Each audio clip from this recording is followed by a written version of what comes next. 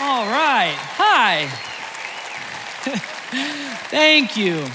I have missed you guys, and I genuinely mean that. Like it is one of those things where you don't know what you got till it's gone a little bit, right? So if you want to come say hi or introduce yourself if you're new, and then I'll be out in the lobby after this. There's so many people that I'm used to talking to every single week, and then I haven't seen you for 2 months, and I miss you. So come hang with me after this.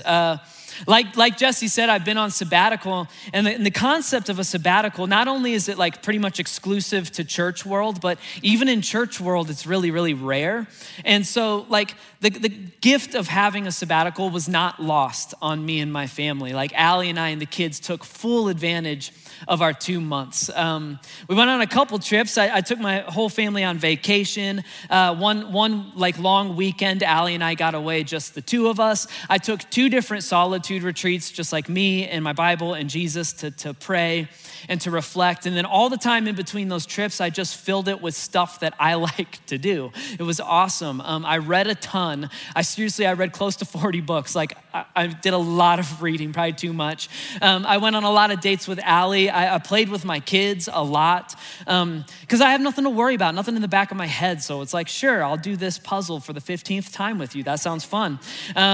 And then after like playing with my kids for a while, I started to like count the blessings that they are in my life, you know? And it's like, the more that I counted the blessings, I decided in mid-January to get a vasectomy.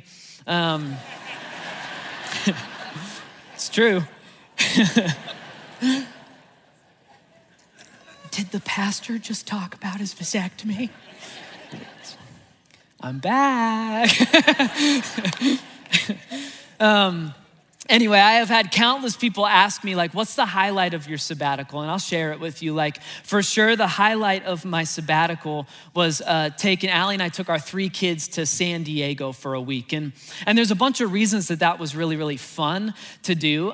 First of all, it was fun to like go enjoy the beach in warm weather in the middle of like early January. That was fun.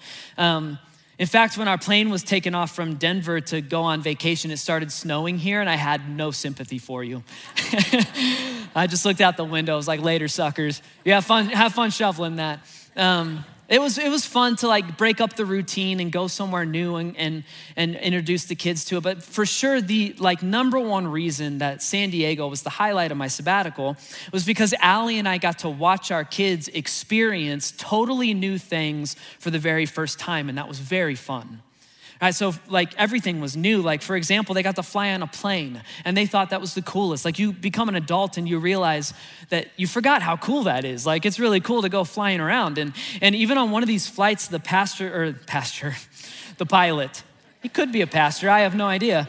The pilot was awesome in that like old school pre-9/11 way. So we're like boarding the plane and he saw my kids and he was like, do you guys want to see the cockpit?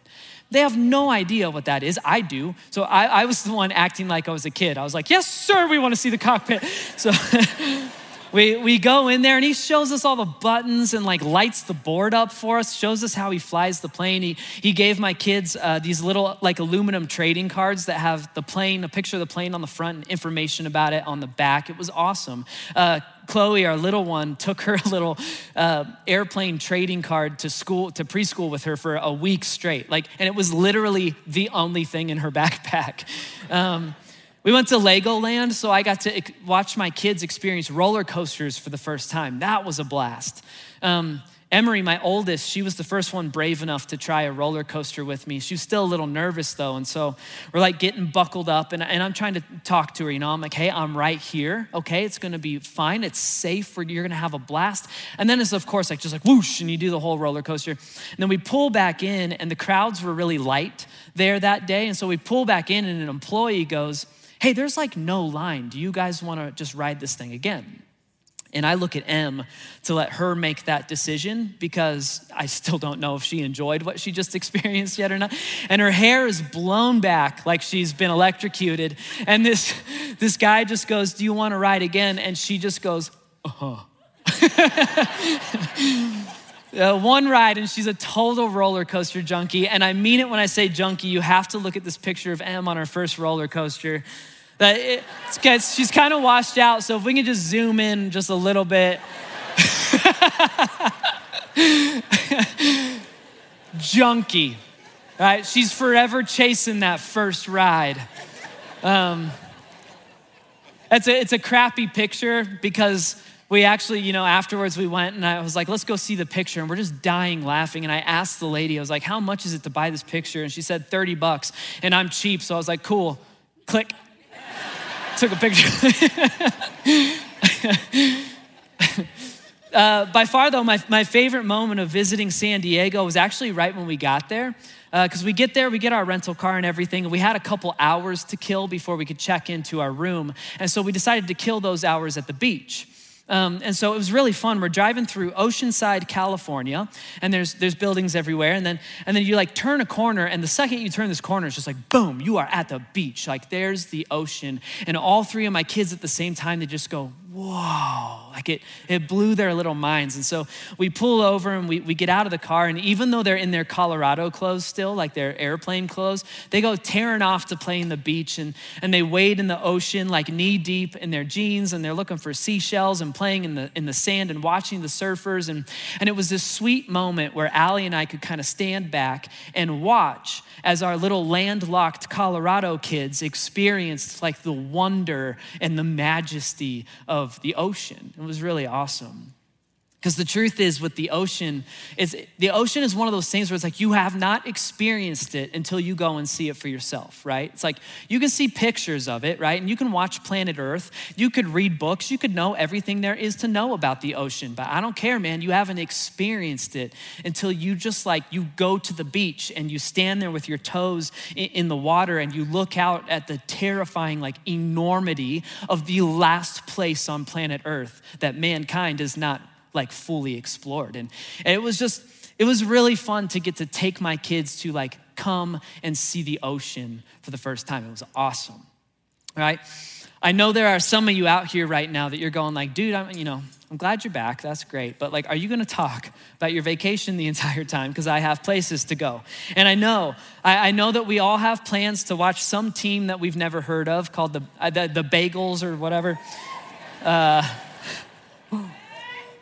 Yeah, big Bagels fans. From some city no one's ever visited, called Cinzetti's, or I can't remember the name of it. I'm kidding, whoever the Cincinnati fan is. We all have plans to hopefully watch this JV team win the Super Bowl tonight. I know that, okay? So there's actually a reason that I'm talking about San Diego right now, and it's this. It's the truth that there are certain things in life that, again, it's like, I'm sorry, you don't know what you're talking about, and you don't know what you're missing out on until you come and see the thing for yourself. The ocean is certainly one of those things. Outer space, like the theme of this whole series, that's one of those things. It's like we can read about it, we can watch videos about it, see pictures of it, but you and I will never experience what it's like to leave Earth's atmosphere, right? Unless you become as rich as Jeff Bezos. And if you do, side note, I am begging you to take me with you. I'm not exaggerating. I would amputate my dominant arm to go to outer space. I would really do that. So you just write that down. You invite me. Anyway, the truth is that there are certain things in life, it's like hearing about it is not enough. And learning about it is not enough. And you can be book smart about it, but you haven't experienced it until you come and see it for yourself. And in my opinion, a life with Jesus is like the ultimate example of one of those things. And that's what we're gonna talk about today, because that's what our fifth value at Flatirons is all about. It's all about come and see. Like, come and see how good a life with Jesus could be.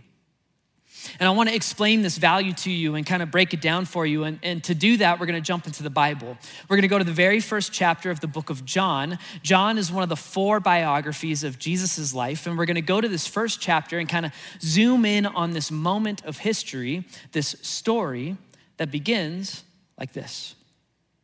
The next day, John was there again with 2 of his disciples. And when he saw Jesus passing by, he kind of nudged his buddies and he pointed and he said, "Look, it's the Lamb of God."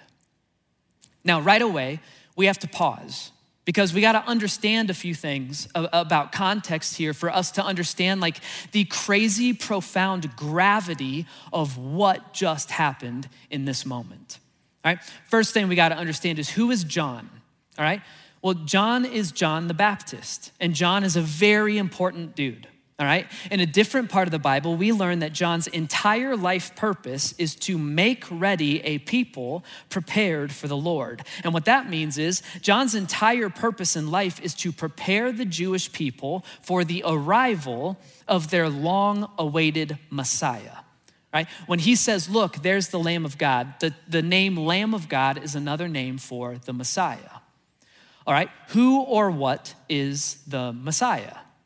Okay, well, like 4 centuries before this moment that we're reading about, centuries before this, the Israelites used to see a slew of prophets, and prophets were mouthpieces for God. So prophets would hear messages from God and then go share those messages to God's people. And usually these messages were super heavy. Like almost all the time, it was repent, stop sinning, turn back to God, or your entire city is gonna be destroyed. Like they did not have an easy job, and prophets were very tough dudes. But centuries before this moment, when they had prophets, there was this reoccurring prophecy, and it was a promise from God that he would send the Jewish people a Messiah. And the Messiah was gonna be the future redeemer of God's people.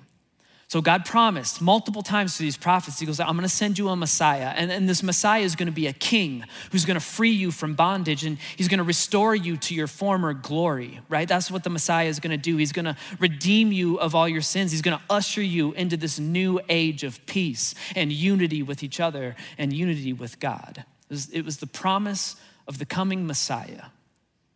Now, in our day and age, in 2022, it's really difficult for us to truly grasp like just how deeply the Jewish people clung to this promise of God. And that's because between the time of the prophets and the time that Jesus was born, there are 4 centuries of total silence from God. He has not made a peep to his people. 400 years. I get upset when God is quiet with me for like months or years at a time. It's been 400 years. On top of that, when Jesus is born, Israel is under Roman occupation, and Romans the Roman way is threatening the entire way of life for God's people, and God still won't speak up. Like no prophets, no nothing. How would you feel? Imagine it, like imagine your entire identity, like literally your entire national identity is wrapped up in being God's chosen people. But at the same time, for 400 years now, he has not spoken up and he has not lifted a finger while you are repeatedly conquered and overrun by foreign nations. If that happened to you, would you really feel like one of God's very special chosen people? Probably not. This is what happens with us whenever you and I beg God for something good. That's right. It's like I'm begging to find that special other person because I can't do dinner alone again tonight, or I'm begging for healing because the diagnosis was bad, or I'm begging for a job because I don't know where the next rent check is coming from. And for years, we just beg him for something that's like, I don't see how it's anything but good. And he stays silent, and that makes us frustrated. And we start to think that God has abandoned us. This is what the Jewish people are living in, except they've been living in that for 400 years. And so this promise of the coming Messiah who's gonna set them free, it is like the only thread of hope that the Jewish people have to cling to. The Messiah is all they talk about. He is all they think about. When they go to bed at night, they weep and they beg and they plead with God to please, please, please send my rescuer. Please send our Messiah. Right? So going back to our story, when John nudges his 2 buddies and he points at Jesus and he says, look, that's the Lamb of God. That's the Messiah. This is a total shock to the system because John has the audacity to claim that the 400 years of silence from God are over. God's gonna start speaking up, and he's gonna speak up through that man right on the other side of the creek. So naturally, these 2 guys that John is talking to, they jump up and they start following Jesus. And I don't mean that they became followers of Jesus. I mean they started stalking him. Really, they're sneakily following him around, and they're trying to figure out, like, could John be right? Could this actually be the Messiah that we have been waiting for centuries? They're obviously not very good at sneaking around because Jesus catches them. Here's what happens next. We read, turning around, Jesus saw them following him, and he asked, what do you want? Now, I love this part of the story Because I think our assumption is, I think we're assuming that Jesus is being rude, right? Like his tone of voice is like, what do you want? Like, stop following me around. You guys are creeps. Like, that's what we picture. That's not what's happening though. Instead, Jesus is cutting to the heart of the matter just like he always does, right? He doesn't ask these guys a question. He asks them the question. It is the question he asks you and me. It is the question we ask ourselves. He cuts to the heart of the matter and he goes, what do you want? Really, like what do you really want in this life? What do you desire the most? What keeps you up late at night? And what are you waiting and hoping and looking and longing for in this life? That question, what do you want? It's at the very core of my identity and yours. What do you want? Typically, we answer that with our circumstances, right? So we'll say stuff like, well, I want to find that special someone that I can settle down with, or I'm wanting to know if my marriage can even be saved. Like, can it be pulled back from the ledge that we're on? Or I want my addiction to disappear. Like, that's how we answer. But when you peel back the layers of that and you get to the heart of the matter, what we really want can be boiled down to a few things. We want peace. Maybe for you, it's you want love, or you want justice, or security, or forgiveness, or joy. Like every individual is so unique, so the circumstances all look different. But if you get to the heart of the matter, at the end of the day, all of us are looking for the same few things. And meanwhile, the only person who can offer those things to you is asking you right now, what do you want? And is it really crazy to believe that you could find that in me? And so Jesus asks these men, he goes, what do you want? And of course, these guys want to know if he's the Messiah, but at the same time, they biff and they choke so hard. I love it. Look at this. He goes, what do you want? And they said, well, Rabbi, which means teacher, where are you staying? Where are you staying tonight? That's their response, right? Jesus asked them the question of life. What do you want? And they could have said, like, we want the Messiah and we want to know if you are him. Like, are you everything that we've been waiting and hoping and looking for? Are you the answer to all of our suffering? But instead, these two knuckleheads respond with socially awkward small talk, right? Which I love because that's how I would probably be. Like, I'm pretty socially awkward. So I can imagine if I bumped into like a hero of mine, like Conan O'Brien, I would just be like, do you eat at Chili's and go there with me now? Or something. So I totally get it. They choke. But at the same time, Jesus is the man, all right? And so even though they ruin this first introduction, Jesus turns it around for them. Remember, they asked Jesus, where are you staying? And Jesus replies, come and you will see. And there's a double meaning to Jesus' answer. All right, the first meaning, the surface level meaning is basically like, sure, if you want to know where I'm staying, little weird, but you can come and see for yourself. But the meaning underneath that is, again, he's cutting to the heart of the matter. He knows what they wanted to ask him. They wanted to ask, are you the Messiah? And his answer to them is the same. It's the same answer to you if you're wondering. He says, if you really want to know whether or not I am the answer to everything you are waiting and hoping and looking for, you can't just read about me and you can't just learn about me. There's one way to figure it out. You have to come and see for yourself. That's Jesus' response, and the rest is literal history. Right? One of these men, we discover his name is Andrew. The other one we're pretty sure is John. Not John the Baptist, but John who wrote the book that we're reading right now. And Andrew and John, they start following Jesus around and they become his disciples. And for 3 years, they sit under his teaching and they watch him perform these crazy miracles, and they witness his death and they witness his resurrection, and they realize for themselves that Jesus really is the answer to everything they've been waiting and hoping and looking for. And so Andrew and John become two of the very first Christians in the history of history, because they decided to come and see Jesus for themselves. Now, time out. What does this story have to do with us living in Colorado today in 2022?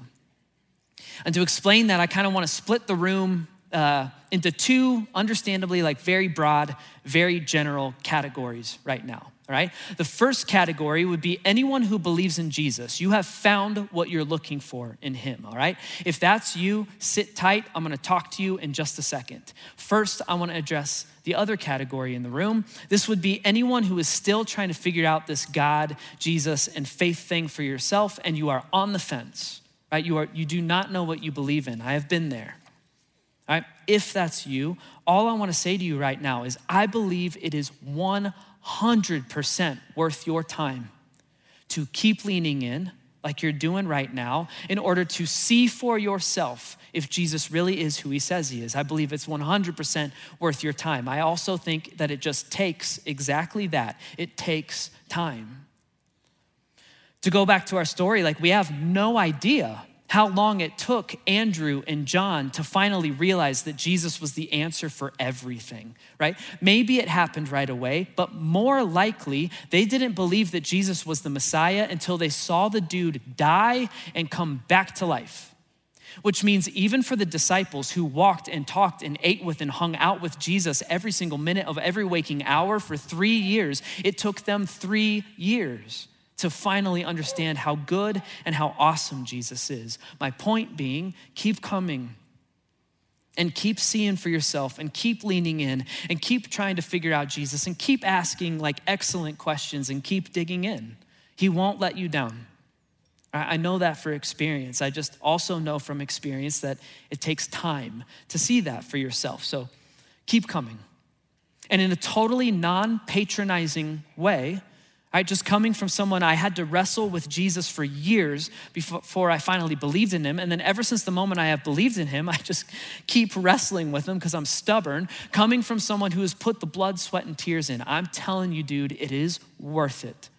So keep leaning in, and I'm proud of you, right? Like I'm proud of you for it's risky in this day and age to come and figure this stuff out. So I'm proud of you, and I'm not the only one, all right? If you fall into that category, you are off the hook now.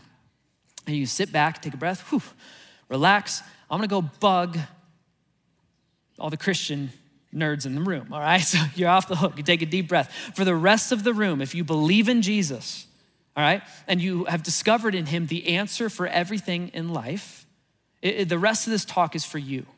All right, the rest, I'm in this category, so the rest of this talk is for me. I'm preaching to myself right now too, but for those of us who came and we saw and we discovered for ourselves that Jesus is the answer, we now have a responsibility to the people that we love the most. What is that responsibility? Well, let's pick our story back up because we're gonna see it on display. Right? Remember, Andrew and John are stalking Jesus. Jesus turns around and says, "What do you want?" Like dweebs, they reply, like, "Where are you staying?" And Jesus says, "Come and you will see." And they do. They follow Jesus for the rest of that day. And somewhere in the middle of that day, this happens. Right? Andrew, Simon Peter's brother, was one of the two who heard what John had said and who had followed Jesus. And the first thing Andrew did was to find his brother, Simon Peter, and tell him, "We have found the Messiah. That's the Christ." And he brought Peter to Jesus. Now, Andrew cannot be positive that Jesus is the Messiah yet. He's only spent like a few hours with Jesus. He doesn't have concrete proof. He can't form a theological argument around it. He can't even look at Peter and go, "Hey, just look how much Jesus has changed my life." No, he's spent hours with him. Instead, Andrew is operating on gut. He has just got a gut feeling that Jesus is the answer to everything he's been waiting, hoping, and looking for. And his reaction to that gut feeling is to immediately find someone he loves, his brother Peter, and say, "Peter, it might sound crazy, but I'm pretty sure I found the answer to everything we have been looking for. So can you please come and see Jesus for yourself?" And Peter does. He drops everything and he starts following Jesus. So now Jesus has this little posse with him. He's got Andrew and John and Peter, and the very next day they're all preparing to leave town. And as they're leaving town, they see a guy named Philip. And Jesus looks at Philip and he says, "Hey, Philip, come follow me." Philip has had even less time than Andrew, John, and Peter to figure out who Jesus is. But again, he's got a gut feeling. And so what is the very first thing Philip does? Look at this. Philip goes and finds Nathanael. And he tells them, hey, we have found the one that Moses wrote about in the law and about whom the prophets also wrote. That means the Messiah. He goes, Nathanael, we found the Messiah. It's actually Jesus from that city, Nazareth. Like, you know him. He's Joseph's kid. The first thing Philip does is he goes to tell someone that he loves, his buddy Nathanael. Nathanael, though, is wired much more like me, all right? He's skeptical and he's argumentative. All right, and so he starts arguing with Philip, and the main point of his argument is that Jesus came from Nazareth, and Nazareth was kind of like a podunk little village at that time. And so it is kind of funny because Philip basically was like, hey, Nathanael, we found the future king of the entire world.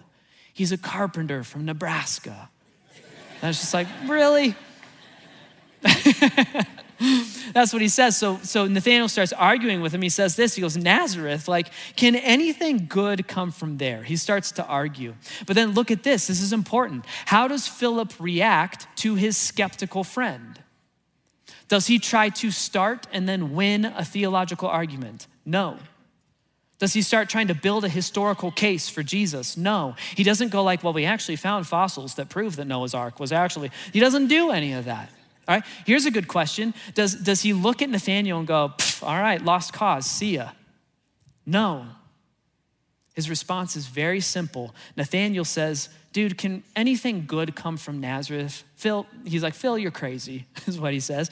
And Philip simply replies, come and see. Dude, just come and see for yourself. And again, the rest is history. You should go back and finish this story later today. It's a really cool story. Nathanael goes and follows, bumps into Jesus. Jesus blows Nathanael's mind, and Nathanael starts following him. Here's the point. If you believe in Jesus, if you have found the answer to everything you are waiting and hoping and looking for, then you and I now have a responsibility, and that responsibility is to go to the people that we love, not strangers, the people that we love the most, and say, come and see. Could you please come and see Jesus for yourself? And that is our fifth and final value here at Flatirons. We call it relational evangelism. The easy way to remember that is come and see. And the idea behind this value is that because of what Jesus has done for us, we believe the most loving thing we can do for others is to go to them and invite them to come and see who Jesus is and what he has done for us and what he has done for them. It's just logical. All right, if you really believe what you say you believe, then we also have to believe that the most loving thing we could possibly do is go and tell our friends and family about it. In fact, we would have to believe that it is hateful to withhold that information from them. Here's a metaphor for that. It's not a perfect metaphor, but the metaphor would be like, let's say you found a cure for a disease and it's a disease that your friend has. Wouldn't it be hateful to not introduce them to the cure? While you sit there and you make excuses for why, like, no, everyone's got to find their own cure on this path in life. You wouldn't do that. You would go sprinting to their house with a big smile on their face. You would bust through their front door and you would say, please come and see, like, I have found what you have been looking for. I have found the cure. Of course you would do that. But then when it comes to Jesus, we get real in our heads about it. I think a lot of times we get shy. So I think a lot of times what we're thinking to ourselves is like, yeah, it's like everyone's on their own journey and on their own path. And like, you know, my friend, my family, they have to kind of stumble their own way into faith. Why? Why would we let our friends and family keep wandering lost, waiting, hoping, looking for the answer to life if you know what the answer is? We get shy. I think sometimes we get nervous. And so what we say to ourselves is like, no, dude, it's weird, right? It's weird to talk about Jesus, or it's weird to invite my friend to church. And they'll probably say no anyway, and then it's just gonna get really awkward. And I disagree. Like whoever it is that you're thinking about in your mind right now, they are their own person, right? Peter was his own man. He could have told Andrew to screw off, right? And Nathanael is his own man. He could have told Philip, like, no, thank you. And your friend might say no, but don't say no for them preemptively. Let them say no for themselves. They are their own men and their own women. They might say no, but who knows? They might say yes, and it might alter the course of their life, just like it altered the course of yours. We get shy, we get nervous. I think honestly, most of the time, I think that we believe we are incapable and ill-equipped. And so we think to ourselves, we go, dude, I'm tracking. I love Jesus. Like, I have found the answer in him. But at the same time, I'm also really new to faith. And I don't know much about theology. And I don't know much about the Bible. And if my friend starts asking really deep questions, I'm not going to have any answers for them. And listen, I understand where you're coming from. But that excuse does not fly. And here's why. Like we already saw, Andrew knew nothing about Jesus other than what John the Baptist said when he went to Peter and said, dude, you got to come and see this guy. And Philip knew nothing about Jesus other than the name of the town that he was born in when he goes to Nathanael and says, dude, you have got to come and see this guy. The point is that Jesus is not telling you to win theological arguments. He's not.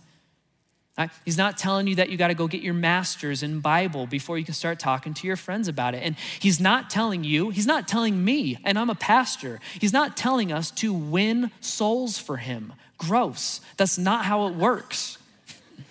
What he is telling you to do, and he's commanding you to do it, is to go and ask your friends to come and see him, and then he will do the rest of the work. It's just like when I took my kids to the ocean. It's like, I know the ocean is awesome. You don't yet. And so I want you to come and see the ocean with me. And when they stand on the beach, they are overwhelmed and amazed with the power and majesty of the ocean. They're not amazed at me and amazed at Allie or amazed at my knowledge of the ocean. They're amazed at what they're looking at. The ocean did all of the work.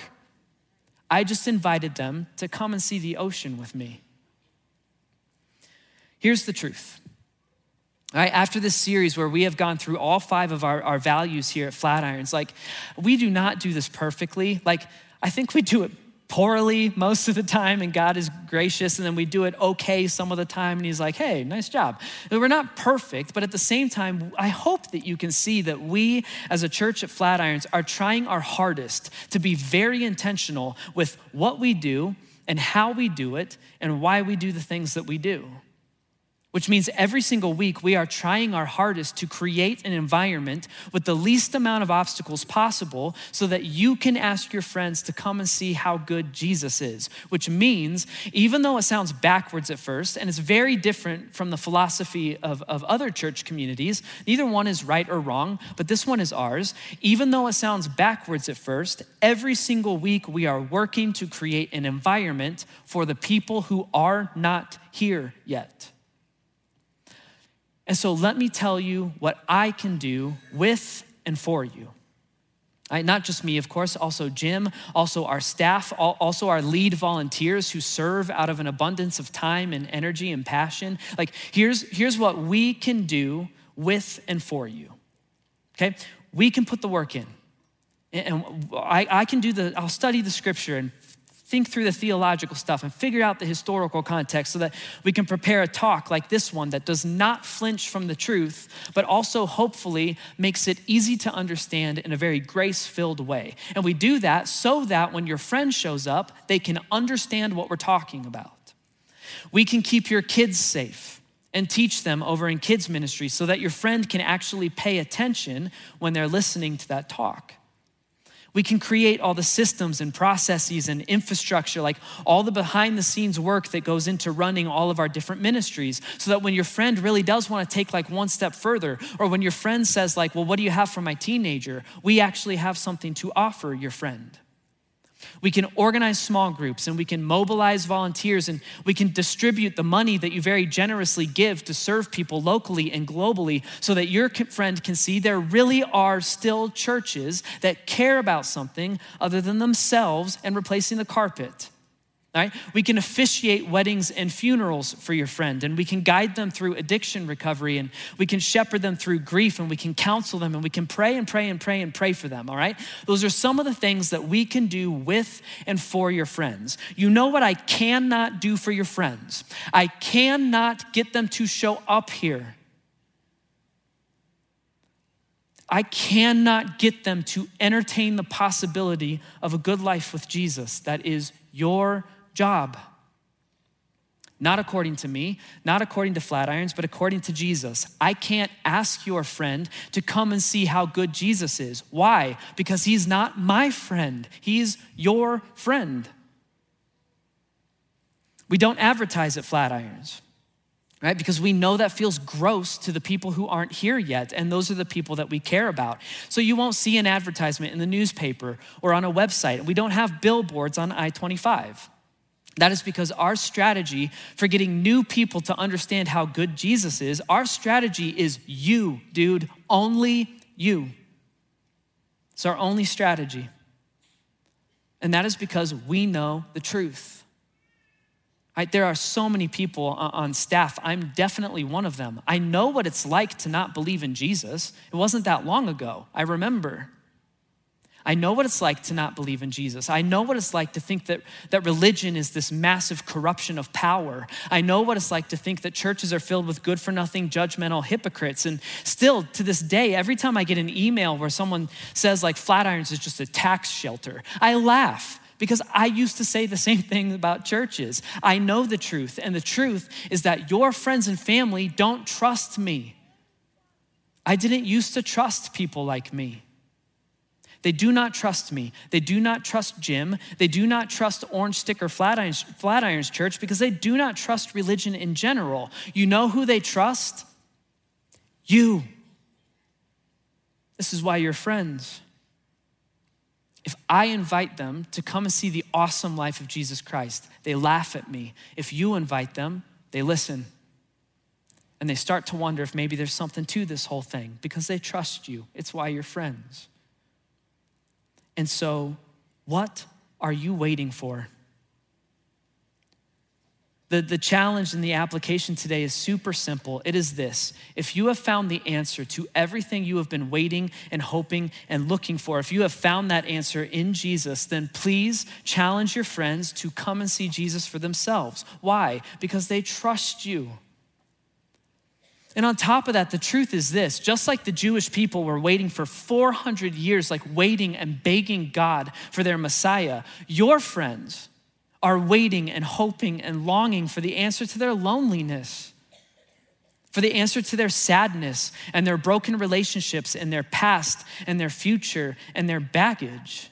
This is what they are waiting for. They might not be able to articulate it right now, but what they are looking for is to be washed clean.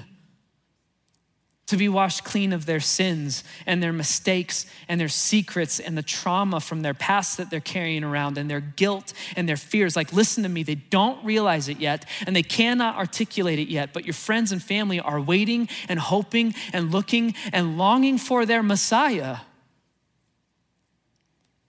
And because you are one of their people, it is your responsibility to say, I have found what you are looking for. It is your responsibility to say, look, I have found the Lamb of God who takes away the sins of the world. Look, I have found the one who can wash you clean, who can forgive you of your past and suffer with you in your present and give you hope for your future. Like, it is your job to say, come and see, come and experience for yourself how amazing the life of Jesus is. Think back on how you started following Jesus.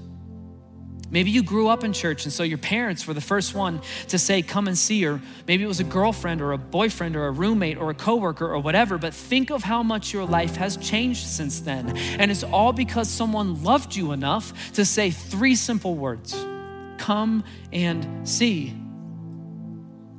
May we not let our friends and our family die on the vine while we drag our feet and come up with excuses for why they're just not ready yet. The truth is, after the last 5 weeks, like every value that we live by and that we operate by here at Flatirons, it is designed with your friends and family in mind. And the whole thing is a wash. It is a waste. If you don't say the 3 most loving words the world has ever heard, come and see for yourself. Come and see. So do not be shy and do not be nervous. And do not feel incapable and do not feel ill-equipped. Instead, be brave and be compassionate. And for the love of God and for the love of your people, go to them and say, come and see the answer to everything you have been waiting and hoping and longing for. Invite them to come and see and take one small step toward the awesome life of Jesus Christ. God, I thank you for this room and this weekend and these people right here, God. God, I thank you so much for that first category of people I talked about. It's the people that we're on the fence, like we're giving it a try, but we do not know what we believe. And we have a lot of problems and we have a lot of baggage around faith, but here we are and we're leaning in and we're trying to figure it out. God, like thank you so much for anyone who's sitting in this room or watching online and they're on the fence right now. I've been there before. God, I pray for the courage that it takes to just continue leaning in and ask the really difficult, tough questions and see if you have answers for them. God, for the rest of us in this room who believe in you, like I'll never forget, like just fighting with you tooth and nail for so long. And then finally in that little coffee shop, I got to that place where I'm like, I can't fight you anymore. I'm starting to realize like I don't understand you, but I know that you are the answer for everything I've been waiting, hoping, and longing for. God, all of us have that different story where we finally realize like we are in and we love you and we're thankful for you. And I just thank you that you gave us all those stories. But on top of that, I am praying for bravery and courage. I'm praying for empathy for the people that we love. And I'm praying for compassion and courage enough to do the risky thing and invite them to come and see how absolutely amazing you are. God, would you give us the courage to do that? And then we do that. Sometimes our friends will say no, but it's like there's this little seed planted in their mind and it's a seed that you can grow. I believe it. And then other times they'll surprise us and they'll say yes. And you start telling them about, our life and our experience with you. And maybe they even show up to church. And God, when they do, may they not be amazed at us and may they not be amazed at the lights and the music and the teacher or whatever. God, would they just be simply absolutely amazed by you because you are absolutely amazing. God, I believe that revival starts with 3 words. It is an army of people telling the people that they love to come and see. And so right now we're gonna sing this song and this is our prayer. God, we are praying for revival in the hearts of our friends and in our family. God, I love you so very much. I love this church. And most of all, I love your son, Jesus Christ. And it is in his awesome, unbelievable, powerful, and majestic name that I pray. Amen.